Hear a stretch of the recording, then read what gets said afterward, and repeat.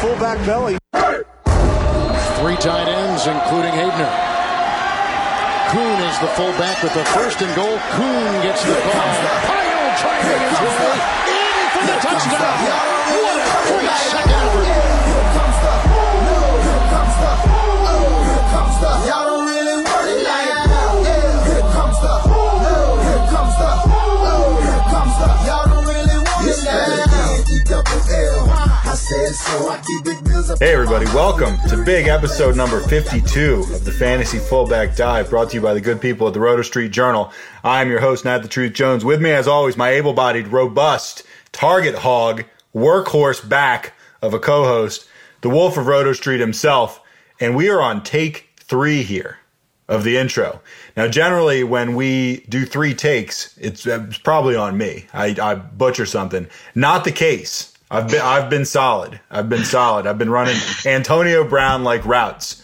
But we had to start this thing over because the Wolf butchered my 52 reference. I say, what do you think of when you think of the number 52? If you want to go football, who do you think of 52 when you think of football?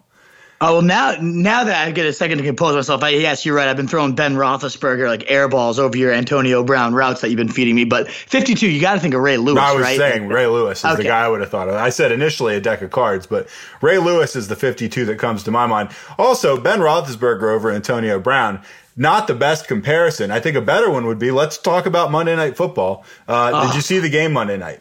Did I see the game Monday night? I had, if you don't remember my dilemma, I had to get 12 I do points. Actually, yes. 12 points out of Alex Collins and Jeremy Maclin, and they had to outscore Mike Wallace. You lost, right? Oh, God, I lost. I only lost by 3 because... And Collins had a touchdown early. Collins did great. Collins was rolling. He got what he needed to do. Jeremy Maclin got 1.1. He scores 3 more points. 2 more catches. I just need 2 more fucking catches, Jeremy Maclin. I've never believed in Jeremy Maclin. I've never believed in the guy. We had somebody on. Who was the Chiefs guy we had on earlier? And and he was like, trading Maclin was like a horrible mistake. He's going to be great. I never believed in Maclin. But let's talk about a guy, when you're talking about throwing balls over somebody's head or just generally speaking being a terrible, terrible quarterback, let's talk about Tom Savage. Because he threw... I thought the first interception he threw was one of the worst interceptions I'd seen all season until I saw the last one. A great defensive stop by the Texans defense, what a good defense this is. They're playing without J.J. Watt. They're playing without Merciless. These guys are still a really, really good defense. And I wouldn't over-exaggerate. They were facing the Baltimore Ravens led by the hapless Joe Flacco. They've been getting burned routinely. Okay, they're at least an okay defense. You're right. Okay. I shouldn't oversell them. They're not as terrible as you would think a defense would be, losing like 2 of their best 3 players. Also, let's just keep in mind that their quarterback is not exactly keeping them, off the field. Okay, right. This defense is not. No one's doing any favors for these guys, and that after that nice defensive stop, that interception that guy threw with maybe 2 minutes to go, I was like, that's one of the worst passes, and you could see how pissed DeAndre Hopkins was. Oh, of course, that guy is a competitor. The fact that he's still competing at the level that he is, every single week he's had double-digit fantasy points every single week, even with Savage as quarterback since he took over. So, the guy's an absolute baller, so competitive. As a fantasy owner, my first thought is now, great, thank you, Savage. I don't get overtime for a chance for Maclin to maybe get his head out of his ass and catch a ball. That's the obvious one. So it's brutal though. I'm pissed because now I'm definitely down to the dumps of I'm in 11th still. And if the current last place finisher wins and I lose and he outscores me by 10, then I'm in some trouble. I'm going to be naked posing. Well, all right, that'll be interesting. You said DeAndre Hopkins has been double digits even with Tom Savage. You're underselling the guy. He's been unbelievable. He's average. Here's his PPR numbers for the 4 games he's played with this guy: 20, 19, 17, 20. He's averaging 100 yards a game. He's averaging about 6 catches a game. And he's got 2 touchdowns in those 4 games. He's number 2 in PPR points with 20.5, and his average with Savage has been 19.8. So, I mean, this is a great player here, and he is dealing with a terrible, terrible quarterback. We argued a little bit about Hopkins and Thielen last week. Thielen had another pretty good game, like 8 for 80 or something like that. Good game. Exactly. Yeah, no, they're both beasts. I think that might be one of the better recommendations we've made on the year is when Watson went down and everybody's panicking and saying you got to sell the Texans receivers. We said Fuller's going to be tough to trust now moving forward because he relies so much on. And we were right about that. He needs the big play. He needs the mobility, the broken play to get open downfield. But we did say Hopkins is still our number 2 guy, and we're not selling him. In fact, if the owner's freaking out, then go on and buy Hopkins. That maybe makes up for our bad Kareem Hunt hold call, which still, I mean, that was impossible to know he's going to come off the cliff. But yeah, we always stayed strong with Hopkins. Even this week, he's ranked by the expert community as the number 6 receiver facing a very burnable Texans defense. I don't get it. He's my number 2 guy. The only guy I can ever rank above him right now is Antonio Brown, and that's kind of obvious. I don't get it. I don't get why the disrespect's still coming. That's one of the biggest mysteries of fantasy right now. Why does nobody believe in Hopkins when, like you said, you rallied out those stats? The guy's been an absolute monster regardless of who's throwing him the ball. I understand why people don't believe in him. And I mean, it's not him. It's Tom Savage. I mean, but our instinct, remember, when this happened, like your instinct, and I backed you initially, was, let's put him down at 7. And then the more we talked about it, we were like, shit, he should probably actually still be 2. And we were right. But that was our knee-jerk response. I think most people probably don't get past the knee-jerk response, and they just think, all right, he's a great receiver, he has a terrible quarterback, blah, blah, blah. He's still a top 2 or 3 guy. But man, Tom Savage is just an awful quarterback. He's just a terrible player. It was tough to watch. I'm sorry you lost your game. I know that was probably a tough pill to swallow. Mm-hmm. We've got a pretty fun podcast coming up. We're going to have Jimbo Slice, obviously, to do our weekly DFS stuff. And we are going to take some mailbag questions, and we're also going to welcome back Derek Brown. Is that right? Yeah, Derek Brown's back, a good friend of the pod, a hilarious guy, but even better fantasy mind. We got some burning questions, the 5 burning questions of week 13 and beyond. I think that's going to become like a new weekly segment where we welcome on experts and discuss that. And we wanted to make sure we extended it to our main guy, Derek, first to get him on and get his insight. Some huge things. Josh Gordon coming up, Jimmy Garoppolo going in. Tons of just burning issues that we cannot wait to address that are crucial for this week and beyond. So we're thrilled to have him back on to join us. All right, we're trying to get out of here so we can watch Survivor because it's getting down to the nitty gritty today. This is, of course, we're recording this Wednesday night. So without any further ado, we're going to take a break. When we come back, we're going to bring back Jimbo Slice to talk about our weekly DFS action right after this. Here comes the money. Here we go. Money talk. Here comes the money.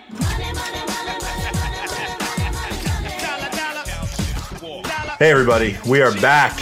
We're welcoming Jimbo Slice to the show. Jimmy, what's your Roto Street Journal League status right now? Where are you? I mean, because I've heard it's just a mess in that league right now. I think I'm sitting in 6th place right now. Oh, okay. I think I'm 6-6. Oh wow! I'm also spoiled that ass this week. I'm also 6-6, but I'm a terrible 6-6. I'm trying to hold on to a playoff spot, and I know I have to play the Wolf this week, so I'm looking to pull the big time upset and clinch a playoff spot. I don't think you beating the Wolf is really an upset at this point. I think the Wolf is reeling. The Wolf's like the Tampa Bay Buccaneers. Losing Watson was the worst possible thing for that team, and in 4 out of 5 leagues, just god awful. Fantasy gods hate me. I'm just wondering if there's a chance you're going to be hoisting the trophy again, because I mean you've been a proud champion for a year, and obviously I'm not going to be returning to the championship game, and obviously the Wolf's not going to be returning. Maybe CJ not. Obvious. There's a shot I can squeak in. I got to outscore Jimmy by like 30 points this week, so if I blow that ass out, then it could totally happen. Well, good luck, Jimmy. DFS. Yeah, I'm not pulling for the Wolf in that particular game. I can tell. Yeah, I know. There's subtle hints you can pick up on if you've known me long enough. All right, let's talk quarterback. Who you got at quarterback this week, Jimmy? I like Josh McCown this week. He's 5,500 at home against the Chiefs. Chiefs, they're free falling. Very bad against pass defense. They've given up the 25th highest points allowed to opposing quarterbacks. So I like McCown. He looked good last week against Carolina, and he's showing he can throw the deep ball. He's got the weapons now with Anderson. and cursed. So I like him at home against the Chiefs, and for only 5,500, I think that's really good value. Yeah, 300 yards, 3 touchdowns last week against Carolina, I think. And yeah, like you said, Robbie Anderson turned it into a legitimate weapon. Wolf, how do you counter the McCown quarterback move? Tough to counter. I absolutely love it. We talked about him at length on our Monday show, Nat, and he's become matchup proof, which I would never think in a million years I'd ever say about a thing named Josh McCown, but he really has. He's got over 22 in 3 of his last 6, hasn't dipped below 16 except for one time in that span. So I love the play. I didn't even realize he was only 5,500. So Jimbo now has him on my radar. I had to go even cheaper, but I might maybe cut on my defense because I don't love my defense, so I can get McCown. And I went cheap and went Brett Hundley, coming off a 3-touchdown day, facing the pathetic Tampa Bay defense at home. I think he's finding his groove. He's got mobility. He can score on the ground. He threw 3 TDs last week. 5,100 is as cheap as it gets at quarterback, so I think he's got a lot of upside at that price range. But that being said, I think I can find $400 somewhere in this lineup to get in McCown. I like McCown's my quarterback 7 of the week. I love him. I think it's a great matchup, and he's on fire. So I'm going to try to work him in, but right now I have Hundley. All right, who's your top running back, Jimmy? My top running back is Leonard Fournette. They're going against Indianapolis, notoriously bad against the run defense. He missed their last game they played against the Colts, but that was the game where TJ Yeldon went ham and Chris Ivory did work as well. So I can only imagine what a healthy Fournette will do. He saw 20-plus carries last week, so it looks like his ankle's fine, and they're still pushing for a playoff spot. They're going to punish the Colts on the ground, and I like Fournette a lot this week. Wolf? I'm rolling just a little cheaper for my top guy. I got Jordan Howard against San Fran. It goes without saying just how bad San Fran is against the run. The first most points allowed to running backs. He's coming off a bum week, so maybe he might be a little lesser owned, but they're going to roll. San Fran will roll. Jordan Howard's going to steamroll as he has pretty much all year. He's kind of been an underrated asset, someone we weren't really high on, but he's looked good all year, and I think he could have his best game of the season against a pathetic San Fran defense. Well, if Jordan Howard rushes for 200 yards this week, that'll give him 206 combined yards over the last 2. So we'll keep our eye out for that one. Jimmy, who's your RB2 this week? Dion Lewis. So since Buffalo traded away Marcel Darius, their run defense has been abysmal. And Lewis has been the guy that's been turning out the yards each week. Burkhead's been stealing the touchdowns, but I'm hoping, Dion can, squeak at least one out. And, if anyone's going to go over 100 yards and get that 3-point bonus for you, it's going to be Dion. So Patriots are rolling. I like Dion in this spot, especially against a weaker Bills front 7. Well, if you've been going cheaper so far over the first 2, are you going cheaper than Lewis, or are you outspending Jimmy on this one? Very similar logic, but I'm going the cheaper option. That's Rex Burkhead. So $500 cheaper. I love Lewis this week. There's no hating on him. I think he's my RB8. I think he's an RB1. Moving forward, I saw a stat. CJ posted this on our Instagram that over the last 6 weeks or something of that nature, that in total yardage, it's Alvin Kamara, AB, Le'Veon, and then Dion Lewis is 4th in the league over the last half of the season. He's been absolutely crushing it. So that's crazy. Yeah, it's something insane like that. So Lewis has been an animal, and I can't disagree with that. But like you said, Jimmy, the guy getting the touchdowns and the 6-point bonuses on those is Rex Burkhead. I think Buffalo, both those guys are going to feast. Both those guys are going to eat. I think they're both RB1s this week. I'm just going to take the cheaper option because I needed to save up because I'm spending at receiver this week. All right, wide receivers. I'm going to put 3 of them out there, but let's just say, there were probably, 10, 11 wide receivers last week that had huge games. And I probably, if you were a guy that was winning big money on DraftKings, you might have been someone who picked a Robbie Anderson or something like that. Probably a lot of Julio people. Jones. Well, Julio, good. Sure. You didn't win if you didn't have Julio. Well, actually, Bill Simmons, rival podcaster Bill Simmons, won his week without Antonio Brown or Julio. He had Robbie Anderson. He had a couple guys like that, probably that a lot of other people didn't have. Who are you rolling out? When he says win, what did he win? Is fucking loser 5 people college buddy league? Come on. Maybe he said he won $1,100, which to him is like us winning a quarter. But $1,100 is pretty awesome. Yeah, actually, it's not bad. All right. Jimmy, take it back. Jimmy, who's your top receiver? Wolf's boy, Mike Evans. I love that. Really? I love that Winston's back. They're playing the Packers, who are just terrible secondary. I think once you put that connection back together, Evans going to go off like we all expected him to, and how he did last year. And the fact that he's only 7,100, I feel like you can't not have Evans in your lineup this week. Wolf? I can't not have him. I have Evans in mind, too. I agree. Julio had his Julio effort of the year, and I do think it's Mike Evans' turn. I could see 30-something points coming out of Mike Evans, 152 TD, one of those monstrous days that you've all been waiting for. Might be a little too late for some owners if he's buried them at this point, but for us DFSers, I think Mike Evans has a huge one. I have also got DeAndre Hopkins as my more expensive option, but only 7,300 for Hopkins, I think is a complete joke and a complete undersell. The guy's been over 20 points pretty much every single week. We just rallied off the PPR stats, Nat. 39, 20, 21, 17, 22. I mean, why is he 7,300 in a joke matchup versus the Titans? Beats me. I have no idea, but I have Evans and Hopkins, and then I rounded out with Robbie Anderson, who we just also were talking about. Unbelievable stud. Gets the most points allowed to wide receivers in Kansas City and coming off a 35-point day. And in general, just absolutely dominating. 35, 18, 14, 25, 12. The guy's been a monster. So my receiving core is pretty stacked, and I don't hate my running backs with Jordan Howard and Rex Burkhead either. So I like the squad. I think it's a pretty deep one so far this week. Jimmy, are you tempted by the Josh McCown, Robbie Anderson stack? Very, very tempted. I could very well still put Anderson in my lineup, but aside from Evans, I got Devontae Adams on the other side of that game. Love that one. If I had Brett Hundley, that would be a great stack there. He's been Hundley's go-to guy.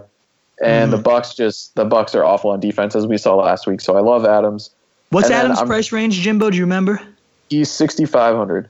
Yeah, see, Anderson was 63, so that's why I was looking at both those guys, and I couldn't decide. And we kind of went the opposite. I have Hundley, and I have you guys Anderson. need to swap your receivers here. Because right, yeah, to stack them up. But, yeah, it's interesting.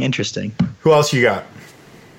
I had to do a little flexible spending here with my last guy. So I got Cordero Patterson at 3-4.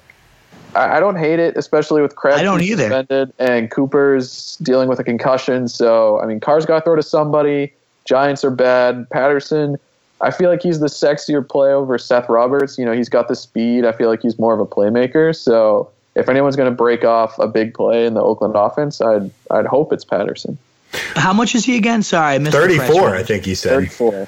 34 is great upside for him, yeah, because the Giants are just so abysmal at tackling, too, and nobody's a bigger tackle-breaking machine than Patterson once he has the ball in his hand. I mean, we saw that with the Vikings. He just exploded off screens in and out. So maybe they structure a game plan that's built around him. I think Patterson's a great play. One of my favorite flex options this week, too, for desperate owners that need streamers. So I'm glad you brought his name up. I'm a big fan of Patterson this week.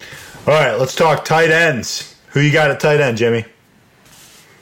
I had Hunter Henry in there for the longest time, but now I got Jared Cook in there. So I got two Raiders receivers. I've been trusting the process with playing tight ends against the Giants.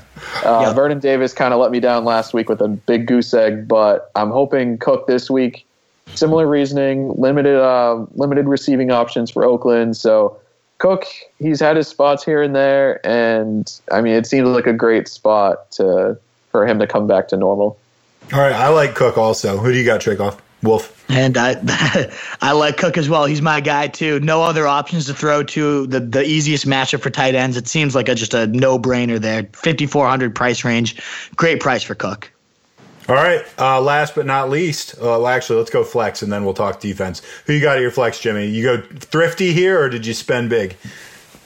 A little thrifty. I got Jamal Williams at 4.7. So Aaron Jones and Ty Montgomery both missed practice, so I'm assuming that they're not going to play, and Williams is going to be the go-to guy again. I know I have Adams in the lineup, but Williams had 20-plus carries last week, and he got a little receiving work in too. So if he can keep up that high usage and maybe score a touchdown on top of it, he's a great bet to outproduce his 4,700 salary. All right, Wolf? And I'm rolling with the Crow, 4,100. Really? Nothing sexy about it. Nothing sexy at all. Nothing sexy at all. Let's look at his last 5. 11, 20.8, 16.5, 1.8, 11.5. So, no, definitely no sex appeal there. But at the end of the day, the upside against the Chargers defense giving up the 4th most points to running backs, they're going to need to try to pound the rock to keep that offense off the field for the Chargers, how explosive they are. So I think Crow could be a sneaky play, maybe stumbles into the end zone twice. He's got some sneaky upside, I think, this week. Could end up being Cordell Patterson, so I can save up and get McCown at QB or upgrade my defense. But right now I got the Crow, and I'm feeding him. All right. I mean, it's an unsexy bar pickup, but your logic isn't bad. Let's close things out with defense. Jimmy, who are you rolling out? I have to go with the Chargers this week. One of the NFL's best pass rushes. They got an elite cornerback. You're facing Deshaun Kaiser, who's probably the most turnover-prone quarterback in the NFL, and the Chargers are at home. So I feel like this is as chalky a play as you might find at the defense spot, and it makes too much sense. I mean, The Chargers are hot. They're playing Cleveland. I don't see how I could have anyone other than them in my lineup. Wolf, I know you don't like your defense. You alluded to that earlier in the segment. Who you got? Yeah, so right now, the reason I don't like them is I think there's 2 options this week that are real threats to score like 25, 30 points. One of them being the Chargers for all the great reasons Jimmy said, the way they're generating the pass rush, the way they're turning the ball over. I think they got 19 in a couple straight. They've been crushing it, and there's no reason that's going to stop this week. I really think they could score 25, 30 points, so I want to get them in. The other defense that I think is going to explode is Jacksonville against Indy at home. I mean, Jacksonville's defense has already been elite, and then you see this offense completely sputtering. So that might be the only way to like direct yourself away from the Chargers and still get 25, 30 points in case that defense doesn't do great. Right now, I'm at the Lions with 3,000, which is obviously way less sexy, but they're facing the awful Joe Flacco, the awful Ravens offense. They're not a great defense. They've been very opportunistic, and they have a couple 17-point, 14-point, a couple big games on their resume, but it's also been, I think they got exposed last week against the Vikings that they're not good. They've been holding on by a thread. I don't think the Baltimore Ravens are equipped to expose them any further. So if I have to stay down at 3,000, the Lions are going to be the play just for the upside they bring to the table. All right. Love it, guys. I'm pulling for both of you, although I'm pulling a more accurate way of saying it would be I'm pulling for Jimmy. It's one of my favorite. Daily fantasy, you're pulling for both of us, right? I'm pulling for both of you in daily fantasy. Sure, I hope you both we win both big. want money. I want you both to win big. That can only help the Road Street Journal. In the head-to-head, one of my favorite lines ever on The Simpsons is the one where Homer goes to space and the guy comes out, and it's between him and his buddy Barney to see who gets to go to space. And the guy comes out and he goes, all right, it's time for the decision. He goes, and in a way, you're both winners. But in another more accurate way, Barney is the winner. So that's kind of how I'm pulling for Jimmy on this one. Fair enough. All right, thanks for joining us, Jimmy. We're going to get Derek Brown in here, and we're going to ask 5 burning questions right after this. Home in the valley, home in the city, home isn't pretty. We are back, and I am thrilled, beyond thrilled actually, to welcome Derek Brown, Fantasy Football 24/7, back to the podcast. He's getting a little loosened up. He's taken one shot that I know of, but that was just like while we were with him. I mean, there could have been 5, 6 more beforehand, and there might be a few while we're on the air. How you doing, Derek? I mean, I'm pretty good. Yeah, you're about right. There's one that you know of. There's also a 4-pack that you don't know about. So, well, except I do now. Well, now you do, but I'm not gonna. Well, at least some mystery to be had. I won't tell you about the in-game one. Although we are on video, so y'all can see me. So I can. Never mind. The mystery is gone. Never mind. I know the mystery is totally gone. Well, Derek, I got a question to start out, which is, all right, here's a little hypothetical. Let's say you go to the bar, you pick up a woman, she's nice looking. You don't know her though, like you've never met her before. You guys go home, you do your thing. This is in a world where you're not married and you're allowed to do stuff like this. And then, you do your thing, and then a couple days later, you're trying to pee and you get this sensation that is, I don't know. It's not a great sensation. What would you call that sensation? I would call that a blank sensation. Oh shit! I slept with a Falcons fan. Close. That you were actually this close. We were actually looking for burning. We were looking for burning, Derek. Sorry. I thought you were going with a more extrapolated answer. No. I'm a pretty lowbrow guy. This is what I was going. I was going for the word burning, and of course that is my lead-in for burning questions. 5 burning questions, although I'm not sure if there's 5, but let's say ballpark 5 burning questions. And of course, the first burning question I'm going to put out to both Derek and the Wolf. And we'll start with you, Derek. Next one we'll give you first, Wolf. Derek, okay. Josh Gordon will return to an NFL field for the first time in over 3 years and sober, this is the key, for quite possibly the first time ever. Hugh Jackson plans to ride his stud, stating, and this is a direct quote from 1-25 career record Hugh Jackson, "My plans for him? Oh boy, let me tell you, I got big plans for him. I plan for him to play and play as much as he can handle." That is a quote from a guy with a 4% winning percentage, if I've ever heard one. What do you expect from Gordon in his return, and is he playable for fantasy owners? What are your rest of the season expectations? Oh, God, man. Look, we got the news that Gordon was coming back, and I mean, look, I was there are basically one of two takes, and people are either like, hell yes, pick him up, play him. I mean, Josh Gordon is an absolute stud, and I look, I'm not playing him this week. I don't care what the hell Hugh Jackson says and the horrible, dismal Browns, and you have Deshaun Kaiser, who I think is the bastard son of Jameis Winston, up there in Cleveland playing. There's no part of Josh Gordon that I want this week. I mean, Hugh Jackson comes out and says all this. Hugh Jackson hasn't earned the benefit of the doubt with you yet, Derek? No, I mean, that's like, it's kind of like Adam Gase saying something. Bank, I mean, look, first of all, like you're saying, what are we kind of stock are we going to put in what the hell Hugh Jackson says? I mean, that's like if you're going to listen to Adam Gase and take that as Bible lore, or you're going to listen to the ramblings and mutterings of Chuck Pagano. I mean, which shit, I don't even know what that guy's on, but give me some of it lately. But dude, for Josh Gordon, I'm not going to play him. I'd say, fine, if you want to stash him, then I'm not going to fault you for it. I mean, somebody's got to catch passes for the Browns. Do they? Josh Gordon, apparently. I mean, I hear that in the NFL, you have to run and pass. So, I look, at least half of the game, Deshaun Kaiser throws it to his team. So, on that half of the game, I mean, somebody's got to catch passes. If Josh Gordon is, I mean, the dude looks like he's still obviously in shape. He looks like he could like crush my skull inside of the crease between his bicep and his forearm. So I venture to say that the guy's in shape. Now, what the question is that, I mean, he hasn't played since 2014. The last time he was on the damn field, he wasn't that good. Mm-hmm. So, I mean, if you want to pick him up and stash him, I would not drop anybody that is worth playing right now over him. I mean, if you have just a super deep bench, then fine. But as far as people that are going to, get on Twitter and rag people for, rag Josh Gordon and the Browns for Josh Gordon putting up just a crappy stat line this week, I mean, your expectations are absolutely out of whack. You have no clue about reality, because I don't see Josh Gordon just – taking one to the house or putting up 150 yards or some ridiculous crap like that. Wolf, rebuttal?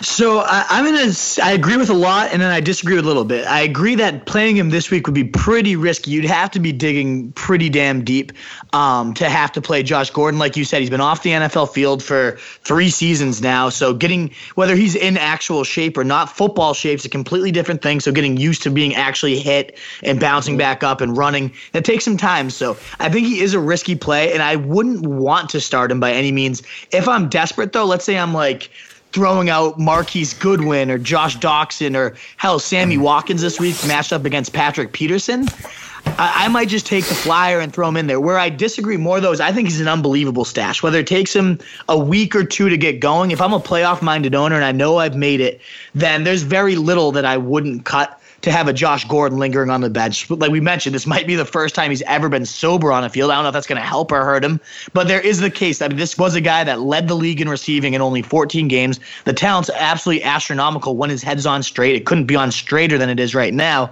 So I think he has to be stashed. He's not a guy that can linger on any waiver wires. If he's somehow still out there in your league, he's got to be put on your bench. I wouldn't want to play him this week, but I also wouldn't even hate rolling him out just for the thrill and the exhilaration, especially if I'm a desperate owner and I just want to feel something for once in my life. I could throw Josh Gordon out there. All right, well, we're going to move on to the next question, but I want to just say that the guy has probably never played a football game sober in his life.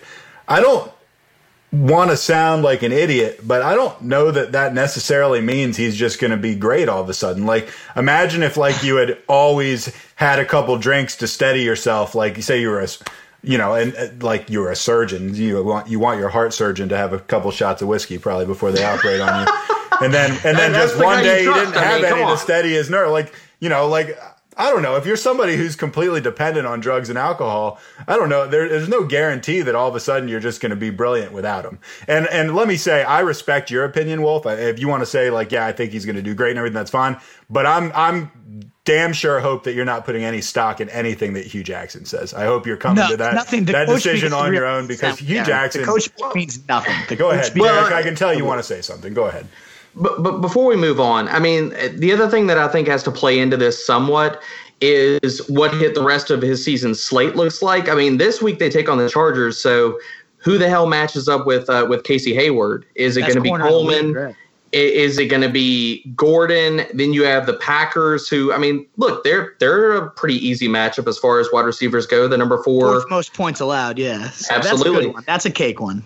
But the next 2 weeks after that, you have Chicago in 16, and you have Baltimore and Jimmy Smith, who is no slouch at all. I know Hopkins manhandled him, but Hopkins is a whole otherworldly talent compared to Josh Gordon right now. And I mean, I just think I think the rest of the season slate, it's not like he's going up against the Texans and the Colts, and the rest of his slate is just all these teams that have absolutely just practice squad water boys playing on defense either, though. Yeah, he's a specimen. I think what you mentioned, the schedule, like it's kind of lining up. Like he gets his feet under him this week. I don't know if I'd love to play him this week. Maybe we see 4 catches, 40 yards, but we see that he's still got it. Then I would probably definitely roll him out against Green Bay, number 4 most points allowed, and we'll see from there. But yeah, I like the idea of seeing how he looks first, if at all possible. But like I said, if you need the rush, throw him in. All right, Wolf, we're going to have to go a little quicker on this next one. Jimmy Garoppolo will be making his first start as a 49er this Sunday in Chicago. As we said, Monday during our rundown, with his performance at the end of the last game, I'd say he's firmly established himself as the greatest 49ers quarterback of all time. What do you expect for him in his debut, and what does he mean for the other important offensive pieces, chiefly Carlos Hyde and Marquise Goodwin? So, did you want me to start off with this one? I do, yes. Alrighty. So I love Jimmy G as a talent. Obviously, as a Patriots fan, we've gotten a pretty extended look at him. And I think he can sling it deep. He's got good mobility in the pocket, but he's going to need that mobility. That line is god-awful. I'm nervous about him. He also hasn't proven too durable. He's going to take a beating. And that's what makes me most nervous about him as a standalone fantasy product himself. I'm nervous he could get injured early.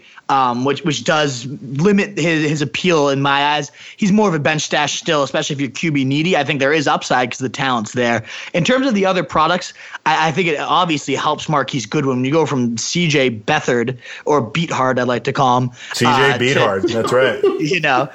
He's beating it hard every fucking time because he sucks.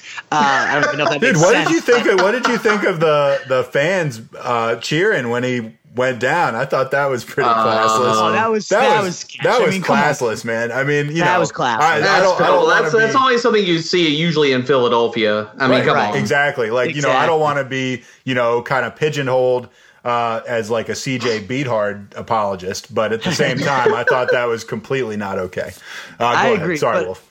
Marquise Goodwin, though, he's still very underowned, especially when we don't know what his potential could be with Garoppolo. He's a guy I would love to stash right now. We've seen the deep speed. It's very real. He's been that whole passing game, 65 yards in 4 of his last 5. So I'm very intrigued to see what he looks like. I could throw him out there in the flex if I'm desperate this week. Carlos Hyde, I don't see how it would hurt to have a better signal signal caller under center to take some pressure off. The thing is Beathard's been checking it down religiously to Hyde. I don't know if Garoppolo keeps with that tendencies. I'm not sure. So it could end up being a negative for Hyde as well if he's not he led the team in targets a few weeks in a row. So I don't know if that continues with Garoppolo, a better signal caller in general. We'll see. What are your thoughts, Derek? So I see a lot of the same things, and actually once you kind of sent me the outline, we started talking about things today. I went super stat nerd on this. I think Jimmy is unfortunately going to be running for his life. I mean, you have San Francisco, who is allowing basically 3 sacks, a little bit over 3 sacks a game. Oh. The only teams that are allowing more sacks per game in the NFL are Cleveland, Detroit, Denver, Green Bay, and Indy. So that's a pretty crappy company as far as offensive lines go. So, I mean, look, I think he's going to be running for his life. I don't know. I like Jimmy G. I like him as a talent. But unfortunately, I think with the weapons around him, I think it's a push. I don't think that he helps anybody more than, say, Beathard, because he's not going to have time to really go through his progressions, So Beathard's had some decent weeks. I think the other thing that really doesn't do Jimmy any kind of – it doesn't help him at all is that, I mean, he's been with the team for a few weeks, but he hasn't had an entire offseason, an entire season so far to practice, get that rapport, and really digest an entire playbook. So you got to believe that even as smart as the guy is, he's not going to know this entire playbook like the back of his hand, and all these things are just going to be absolute muscle memory. So with a guy that's not going to get a lot of time to go through his reads, process things, I mean, even if, say, the 49ers are working with not a vanilla offense, but a slightly condensed playbook, because we all know Shanahan's offense is not an easy one to grasp by any means. I mean, there's a lot of literature out there to show that quarterbacks do better in their second year, much less not even like half a season in the offense. So, I don't think that Jimmy's being set up for success here. I think that the 49ers have to throw him out there because they gave away, a second-round pick for him? Am I right on that? Yep, exactly. I mean, so you invested some serious draft capital for some guys that really believe in draft picks. So they believe in this guy, so they got to see what they have in him. But, I mean, to say that he's being put in the best spot to really showcase his talent, I don't think that's the case. But I don't really think it affects Goodwin that much, only in the sense that Goodwin's at best he's a bargain bin Deshaun Jackson light. I mean, so he's hit or miss. He's either going to score a long touchdown or he's going to be absolute garbage for your team. So I don't see him as being really affected too much by this. I think Hyde. So I was talking about stat numbers, I was really curious because my biggest concern about this, because Carlos Hyde, the 49ers have not always been in games, obviously, most of the season. So a lot of Carlos Hyde's value and what's kept him afloat, especially in PPR leagues, has been his pass game involvement. I mean, he's averaged 8 targets a game with Beathard under center. And so what I was curious is you have Shanahan's system, who obviously uses running backs in the pass game a ton, okay? You have Jimmy G, who's coming from a system with the Patriots that also uses the running back in the pass game a ton. I mean, basically, that's their wide receiver 3. Okay, so I broke down Jimmy's 2 starts last season with the Patriots, and running backs with the Patriots in his 2 starts averaged a 22% target share in those 2 starts. So Carlos Hyde, the crazy thing is that with the 6 games with Beathard under center, he has averaged exactly the same. He has averaged 22% of the target share. And so I actually think you have a quarterback that comes from a system that uses the running back in the passing game. He is going to a system that also does the same. He is devoid of weapons in the pass game outside of Carlos Hyde and, like we said, Goodwin. I think it's a push. I think Carlos Hyde is still going to be targeted in the passing game. I think, and this is crazy because before I broke down these stats and got on tonight, I was actually thinking the opposite, just off the cusp. I was like, oh, well, Jimmy's going to use his wide receivers. Right. Beathard's been checking down a lot. Well, that's the yeah, I asked that question. But, yeah. Yeah, I mean, so you don't see this moving the needle a ton. You think any sort of like, oh my gosh, Jimmy G's here. Let's react to this or overreact to this. You kind of consider this business as usual in San Francisco. Yeah, I think it's just a push. I think the weapons around him, Carlos Hyde, tendencies, everything lines up for Carlos Hyde to not miss a beat. I really do. I think that Jimmy's a better talent. I think he has more upside than Beathard. But as far as like with the guys around him outside of Hyde, I mean, he's not being presented with the weapons and different options that Beathard didn't have. I think that the talent, just the system, there's a lot of different factors involved, but I really think that you're not going to see a whole lot of difference out of this. I could be wrong. Let's talk. Well, sure, we could always be wrong, but I think your logic makes a lot of sense. Dak Prescott has been dreadful since losing Ezekiel Elliott, scoring 13, negative 1.2, and 3.16 in those 3 contests. Is he droppable? Will this get fixed? And what does it mean for Dez Bryant, who's been held under 6 half PPR games in 2 of his last 3? What do you think? Let's talk Dak Prescott. You want me to lead off with this one? Yeah, hit it. Or you want to take this one, Wolf? I'll hit it. So I think at this point you can definitely drop him if you have a serviceable backup. Hey, that's my Roto Street Journal Expert League quarterback you're talking about, buddy. So, oh God, no wonder your team's been on such. My team's not very good. It's off. And I don't think Dak's going anywhere fast. What makes me nervous is I thought it was more of a Tyron Smith problem, and Tyron Smith was back last week, and he still only got 3.16. He's getting really exposed. He's not going through progressions. He needs that run game to take the pressure off, and now that it's not there, there's no upside with him, I don't think. I mean, obviously he has the rushing ability. There is some upside when you have Dez Bryant to throw to, but both those guys, I know part of the question was, is Dez Bryant, is there cause for concern? Absolutely. I don't think this gets fixed anytime soon. Without it's clear Zeke's their heartbeat, and this offense is not going to tick. I think you can definitely drop Dak, and you're better off streaming a guy like Blake Bortles this week, who's coming off a 23-point day against Indianapolis and has averaged like 19 points against him. There's tons of options out there that you could stream. Josh McCown, fantastic option, 22 in his last 3. All those guys make more sense to me than Dak Prescott. The Wolf has always loved Blake Bortles, by the way. We knew he was going to throw in a kind of subtle pitch to pick up Blake Bortles. Here's my question before you answer this one, Derek. Would the Cowboys be better off right now with Tony Romo than Dak Prescott? Oh, God, man. And I mean, I'm saying Tony Romo, not like fresh out of the booth. I'm assuming he'd like if he had been there the whole time.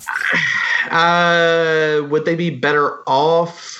Just from a purely winning week to week perspective. Yeah, I mean, honestly, I actually think they would. I do too. I think that Tony Romo has a better, like, as far as pure passer and arm talent and stuff. I think that Romo, especially with the years under his belt and all that veteran savvy and moxie and stuff, yeah, I think they could be better off with him. To tell you the truth. I mean, what do you think, Wolf? Yeah, I think your logic was spot on. But do you cut Dak if you own him, Derek? What do you think? Oh, dude, look, I actually own Dak in one of those leagues is Dynasty. The other one is Redraft. So this week, I actually have a team where I have Stafford going up against the who are they playing? The Ravens. Yeah. And I have Dak on my bench, and I was crossing my fingers. I mean, I was crossing things, putting garlic around my neck. I mean, praying to whatever God that you believe in and hoping, dear God. And I can't believe that week 13 that I would actually be saying this right now, but I was hoping and praying that I would get Case Keenum on the waiver wire. Sure. And I agree. That's absolutely insane. I mean, if you would have told me like the last time that we talked, I would be praying that I would have Case Keenum to start this week. I'd have been like, "You're full of shit. You're crazy. Like that's absolutely insane." Like, I know, what the hell are you like smoking? praying to get smallpox or something like that. Yeah, exactly. But no, I actually put in for waivers, and I think Dak is absolutely droppable. I was hoping to get Case Keenum to start over Dak this week and actually Stafford.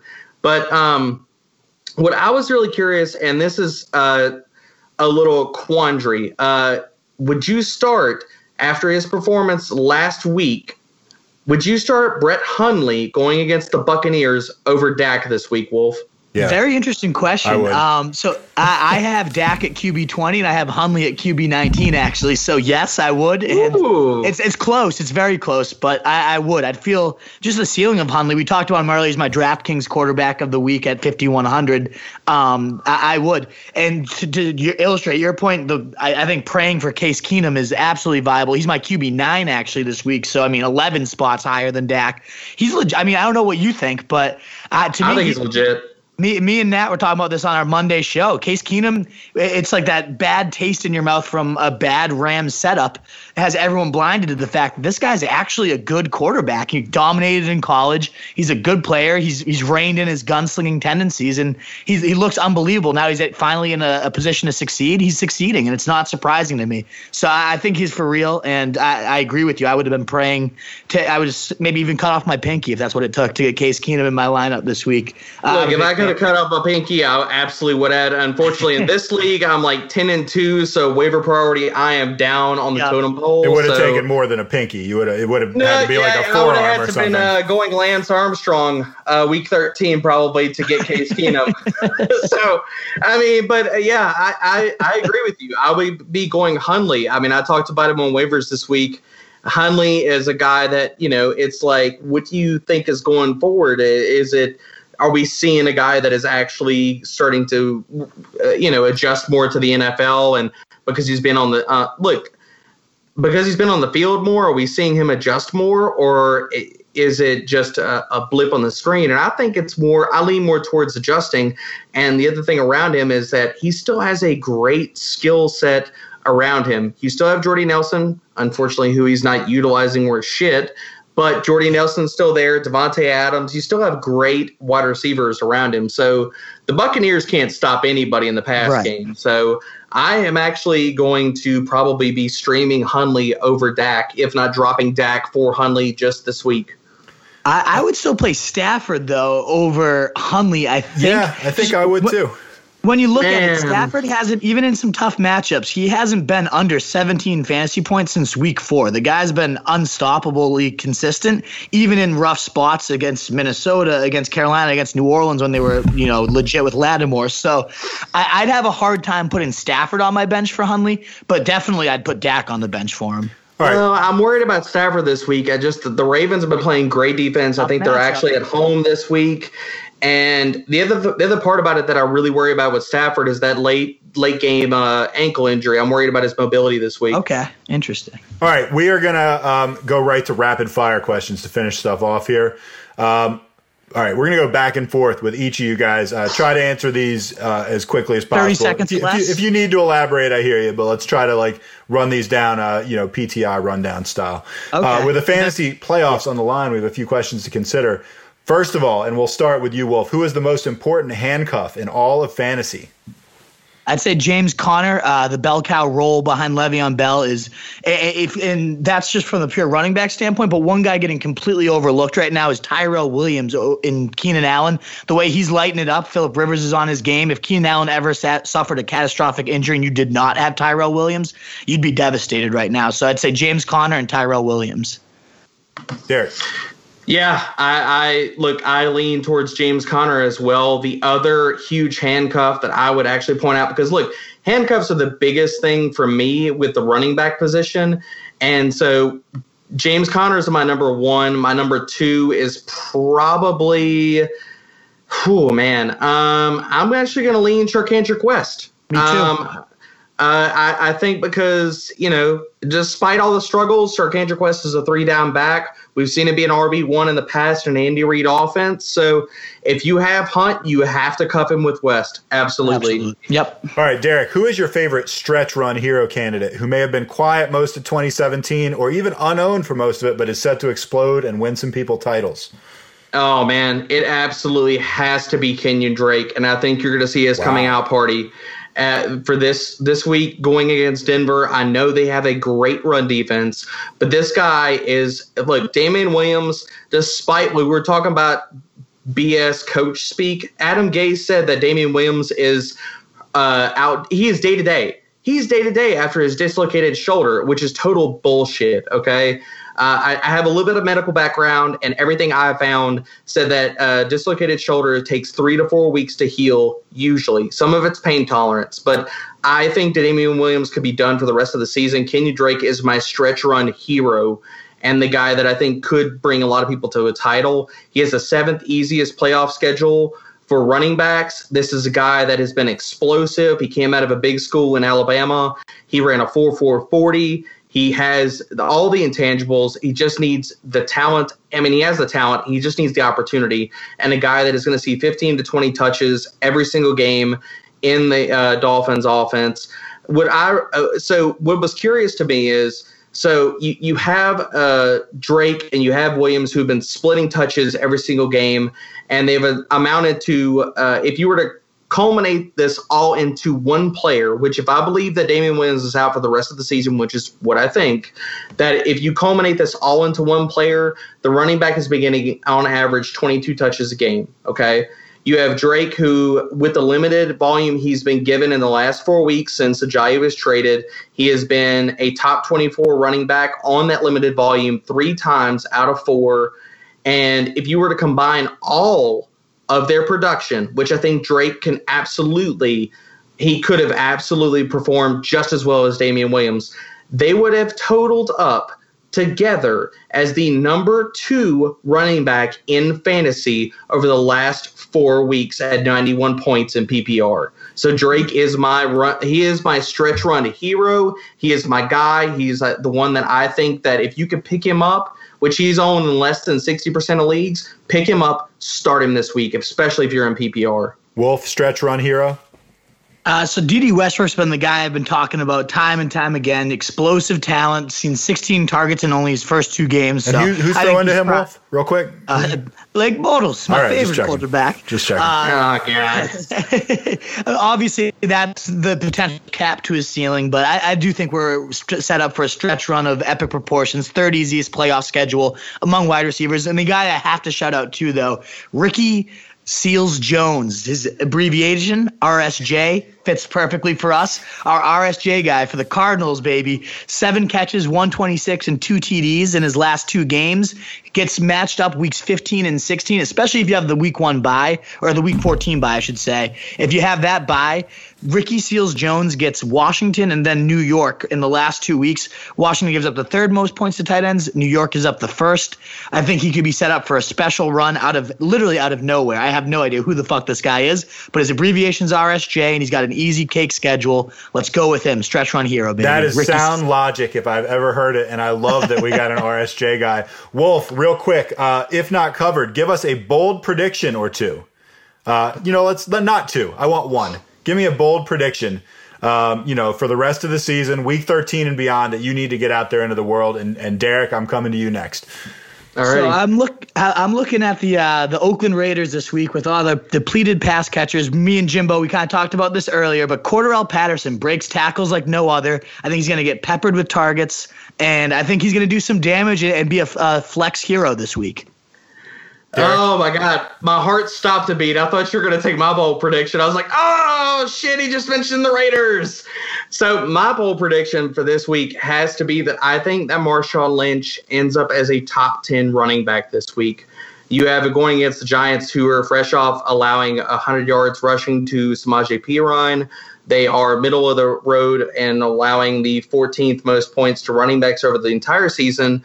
But that's a little bit, that doesn't tell the entire tale. They're 31st in rushing yards allowed on the season, and over the last 3 games, they've allowed 147 yards per game. You have Lynch, who totaled 29 touches the last game. And look, I think they take the old man training wheels off. I think that Lynch, they're kind of showing their hand here. That Lynch, they've been saving him in this stretch run, especially with absolutely nobody in the pass game outside of, like you said, Patterson, who has the ability to break a big play, that they are going to run the damn ball this week. So Lynch is a guy that I like the rest of the season, and actually I love him this week going against the hapless Giants. And the guys that, their front office thinks that Geno Smith is the answer. So, how much faith do you have in that damn team? Great defensive streamer. Even less than I had last week, and that was really saying something. Yeah. Always a pleasure. Derek Brown, Fantasy Football 24/7. Thanks a lot for joining us, man. Hell, man, thanks for y'all for having me on. We got to talk some more football, especially in the offseason and the next season. This shit was fun. We'll do it Always again. fun, You man. have my word. We'll do it again. Hell yes. Love it. Thanks, guys, for having me on. Later, bud.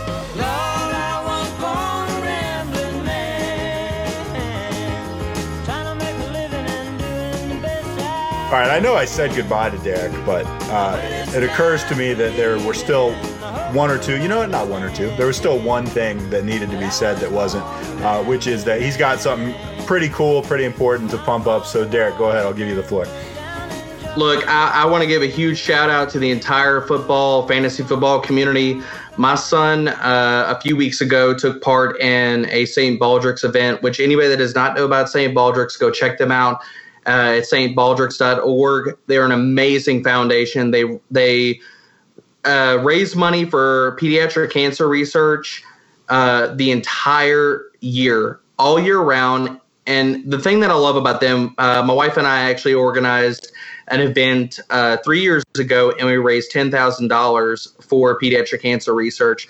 They give to all hospitals and places, anybody basically doing any type of research to fight these horrible damn diseases, they are giving money to. And you can hit them up. You can host your own event in your own town at any time. They are a wonderful, wonderful foundation. Go check them out. Give them money. There are so many kids that need your support in this fight every single day. My son, a few weeks ago, so in all these events, basically for solidarity, for symbolism, to show that you're in the fight, basically people shave their heads, and it's almost kind of like a relay for life kind of thing. Like you take bets, you take money and sponsorship to shave your head. My son, who is only 8 years old, decided that this was the thing that he wanted to do. He has the biggest heart in the world, and he wanted to shave his head to show that he wanted to raise money to fight cancer in kids his age, and he did it. The fantasy football community all joined in. I mean, everybody all on Twitter threw in money, threw in support, retweeted the hell out of it, and he raised $600 in one day, like about an 8-hour span, and it absolutely blew me away, man. I can't say thank you enough to everybody, y'all included, for everything that everybody did to fight these damn horrible diseases. Awesome. Yeah, with you 100%. St. Baldrick's, everybody. And this is Derek Brown again. Sound like they're doing great work. Your kid sounds like he's, doing his part, and then maybe a little more for an 8-year-old. So good job. Sounds like a good crew. Maybe one day down the road, maybe we can get the big four at the RSJ to all shave our heads. I got probably a little less than you guys. So no, CJ, shit, that's like cheating. Guys already. I don't have much on my head. I shaved my beard that I've had for 2 years. That's how I show my support. So I feel you. We do what we can. We shave it where we got it. Exactly. Oh man. All right. I don't know. That might have left too much open for interpretation. Well, we're an edgy podcast, Derek. Thanks again for coming on. Awesome. Even better the second time guys. around. I appreciate y'all having me. I love it all the time, man. All right, bud. We'll talk to you soon. Cheers, man. Thank y'all. Hey, I'm the mailman. I'm the mailman. Yeah, the real one. All right, we are back. It's great having Derek Brown, Fantasy Football 24/7 on the show again. Because we did a long segment with Derek, we're going to fly through the mailbag. And I mean fly because my wife is waiting for me. First question. Running back 2, PPR, Doug Martin, assuming he plays, LeGarrette Blount or CJ Anderson? I'm going to go LeGarrette. He's the clear workhorse there, seeing 15 or so carries a week in the most explosive offense in the game right now. Go LeGarrette. You would take him if Doug Martin plays?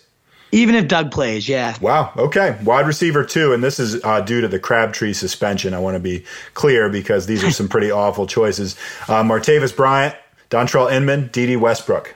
So that one definitely comes down to Juju Smith-Schuster's status. If we know that he's going to be out, it's Martavis and it's a home run. Right. Otherwise, I'm going D.D. Westbrook. I think he's going to blow up against the Colts this week. Okay. Phillip Rivers, Jared Goff. That's the decision I have to make. It's a brutal one. I'm going to go Goff, though. I know the common play might be Rivers against Cleveland, but I think Goff's going to be the better passer this week. All right. Which is a more streamable play, Cordell Patterson or Seth Roberts, assuming Amari is out along with Crabtree? If you're streaming that badly and you're that desperate, you got to go for the upside, and that's Cordarrelle Patterson 100%. I'm with you. This is from CJ. Should I pick up D.D. Westbrook and drop Corey Davis?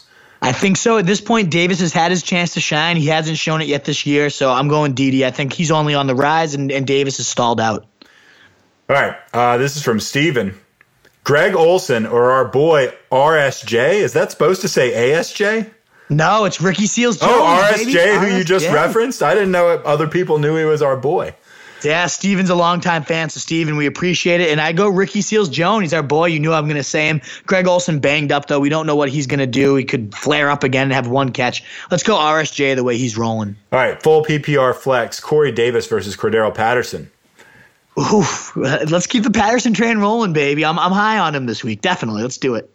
All right, D.D. Westbrook or Josh Doxson for a flex? Mahan asked this one. I'm a DD boy. You know this. I know Doxson's going to be the more popular play by most, but I'm going DD this week. Don't you love how a lot of the same names come up in all these questions? It's funny. Exactly. Rex Burkhead, Alex Collins, or Corey Coleman? I'm going the Burkhead, baby, facing Buffalo. That's been just getting destroyed on the ground by running backs week in and week out. The touchdown guy in New England, Burkhead. All right, Dave wants to know, crazy question, but would you start Rex Burkhead or Sterling Shepard over Golden Tate in a PPR league? 100% I would, with Tate matching up against the Baltimore secondary. He's been god-awful anyways himself because Marvin Jones is really the true wide receiver one there. Burkhead, for all the reasons I just said, definitely go Burke. Standard scoring league, non-PPR, rest of the season. Rex Burkhead, Robbie Anderson, Jamison Crowder. We got to go Robbie Anderson. We projected those stats earlier, and he's just literally a low-end wide receiver one at this point. So Robbie Anderson, even those other two options are amazing. So I don't know who else you could drop, but I like Robbie Anderson if I can only pick one of those three. All right, you got to drop one of these guys, PPR, Corey Davis, Corey Coleman. I'm going to drop Davis, just like all these questions, like you said, same names keep popping up. Coleman's actually been showing a pulse, so he's actually showing a very heavy pulse. I know Gordon's coming back, so he could end up being a non-factor, but he's got 8 points in every single game, half PPR, since he's been playing other than when he was hurt. So, yeah, Corey Coleman. All right, last but not least, this is from Justin, trying to get a playoff spot there. So I was wondering your thoughts. Baldwin at quarterback. Who the hell's Baldwin? I don't know what that means. You think he means Wilson? Yeah, probably. All right, what I was like, I don't know any Baldwin that plays quarterback. Let's assume he means Russell Wilson. Freeman and Latavius Murray at running back have 2 wide receiver spots in a flex. My options are as follows. Baldwin, who we already know is playing quarterback. Baldwin, Alshon Jeffrey, Golden Tate, C.J. Anderson, Jerick McKinnon, Devin Funchess, Danny Amendola, Nelson Aguilar. Damn. 2 wide receivers, 1 flex. So who are your top 3 guys out of there? C.J. Anderson, Boston, we can obviously take off the list. Yeah, throw him into the trash. I think Amendola has been too inconsistent. I think McKinnon you can take off the list. The way that if he has Murray, so you're not playing L. Murray and McKinnon. No. So I would go Baldwin, Alshon Jeffrey, and Funchess, assuming that Baldwin's not your quarterback. I would say if you have Russell Wilson, that connection makes perfect sense. Jeffrey scored, I think, 5 touchdowns in his last 4, and Funchess is a bona fide wide receiver one these days. He's an absolute monster. So those 3, and it's a no-brainer for me. I think I agree with you on those 3. And that's going to wrap it up for episode number 52, the Ray Lewis Pack of Cards edition.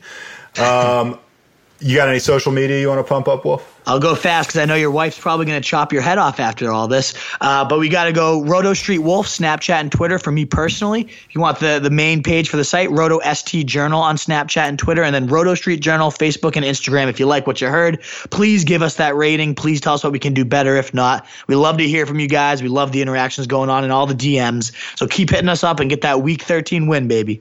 All right, my name is Nat the Truth Jones. And I'm the Wolf. Good luck, guys. See you later. We used to have it all, but now's our curtain call. So hold for the applause. Oh, oh, oh, oh. And wave out to the crowd and take our final bow. Oh, it's our time to go, but at least we stole the show. At least we stole the show. At least we stole the show. At least we stole the show. At least we stole the show. Straight ahead. Devlin. Second effort. Third effort. Touchdown. Oh.